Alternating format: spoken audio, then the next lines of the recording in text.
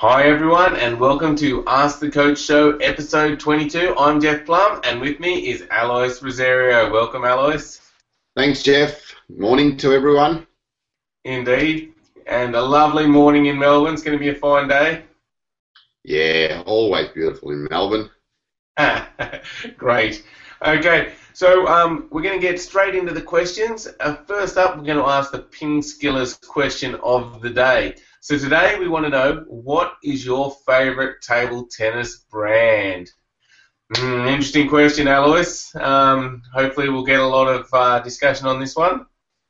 Yes. Everyone seems to have their favourites, and everyone seems to have an opinion on different brands. So let's see what comes up trumps. So, indeed.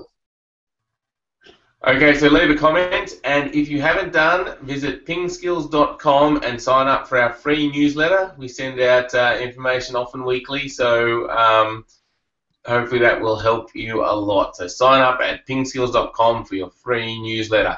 Now, the first question of the day from a person is from Paul, and Paul says, I try to make a forehand topspin, but I hit the edge of the paddle or miss the ball completely.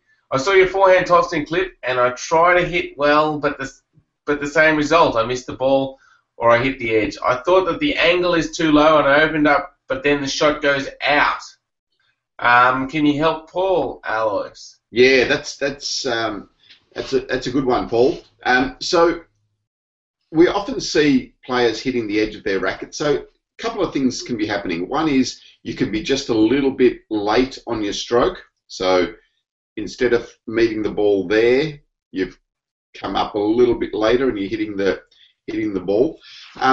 But probably the more common one is that you do have your angle too much forward, and so if that's the ball coming at you, okay, that's what the ball's seeing. So it's seeing a very little amount of rubber, and it's seeing a lot of edge. So it's more likely that it's going to hit the edge. So what you've thought about is right. So opening up that angle is good, but then you still need to make sure you're brushing the ball on contact. So you need to come forward, but then still brush the ball when you're contacting the ball. If you just open it up and lift that way, okay, then the ball is going to go out. So come forward and brush through the ball as you're contacting the ball, and that will get you a good amount of spin. So then the ball's going to dip onto the table, and you're also showing the full face to the ball. So yeah, give that a try. See how you go. All right, excellent. Hopefully that helps you out, Paul. Let us know how it goes. Now we have a question from Bevan, and Bevan says, I noticed on your pendulum serves that you hit the ball quite close to your body. Is this a personal thing, or do you gain more control and spin by doing this? Yeah, so it's probably, it is better to hit the ball from closer to you. You do get better control when the ball's in closer to your body. Out there, you're losing control of your hand and your wrist. Also, you can get a better action in here with your wrist. So that's why we try to get that ball a little bit closer into you on the contact with the pendulum serve. Yeah, so out there, lose control. In here, much better control of what you're doing as well. In the past, you used to also get the advantage of being able to hide the ball when it was closer to you, but now you're not allowed to do that, of course. So you have to make sure that it's not that close to you that you're shielding contact. So make sure that the contact's still visible to your opponent. Okay, good advice there. Yeah, and if you watch all the top players when they do the pendulum serve, you'll see also that they hit the ball close to them. And like Alois said, that just gives you more control with your wrist and more options with your wrist. Okay, thanks for the question, Bevan. The next question is from Ken, and Ken says, the rubber has started peeling away from the blade at the top of the bat. Since the rubber is only a few months old and it is pricey, I'd prefer not to rip the rubber off and replace it with new rubber. Can I do a local reglue? Yeah, you certainly can. So probably the best thing to do is, so yeah, what he's talking about there is that the rubber can start to peel away. So from between the sponge and the wood can start to peel away, and that happens reasonably regularly because the glue isn't designed to really stick that on permanently. So if that does start to come off, I find the easiest way though is to take the whole rubber off and then re-glue it. If you try to just sneak a bit of glue in under the rubber, you're going to often end up with a line across your bat where you've re-glued and haven't re-glued, and there'll be a little bit of a line in there. So it's just easier to take the whole rubber off. It doesn't take much extra glue, and it's probably less fiddly. Put some glue on the back of the rubber, put some glue on the wood, let it dry, and then stick it back down again. And we do have a simple tutorial on re-gluing rubber or gluing rubber onto the bat that we'll link to in this video as well. Yes, good point. So that tutorial shows you how to even cut out a new rubber, but the same principles apply with an old rubber. You just have to glue it and then just make sure you line it up so that it fits back on the bat. So yeah, take a look at that link when we put it up, Ken, and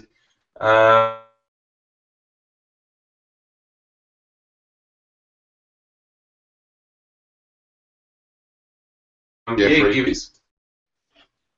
Okay, so the next question is from Singer Raju, and the question is, oh, hold on, I've just lost the question. Yeah, you're fading in and out on my feed here, Jeff. I'm not sure what's happening. Oh, okay.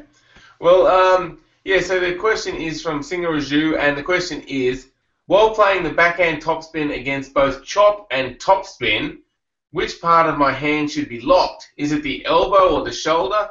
I'm getting a lot of pain in my shoulder while playing the backhand topspin against chop continuously. Okay, so the answer is that nothing should be locked. As soon as you think about locking anything like your shoulder or your elbow or your wrist, you're tightening it up and you're tensing it, and you're using muscles that you shouldn't be using. So think about it being more relaxed and just getting a nice free-flowing action into that backhand topspin. So don't lock this, keep it relaxed. So in there we've got a good ball and socket joint, okay, that needs to always move nice and fluidly in there. If you tighten the muscles around it, then that doesn't work, and then your whole body starts to sway all over the place. So keep that nice and relaxed, and then that joint is going to work well, and your stroke is going to be nice and fluid. And then the same thing with your elbow, same thing with your wrist. Keep it nice and relaxed. Now you don't need to force your wrist through. Okay, just keep it relaxed and let it flow through with the rest of your arm action as well. So, yep, and that's the way to one, get a nice fluid stroke, but also make sure that there isn't too much tension on your body, and then you sort of cause more damage to your body as well the more you play. So you know that pain that you're feeling is probably just muscles working against each other that are working too hard.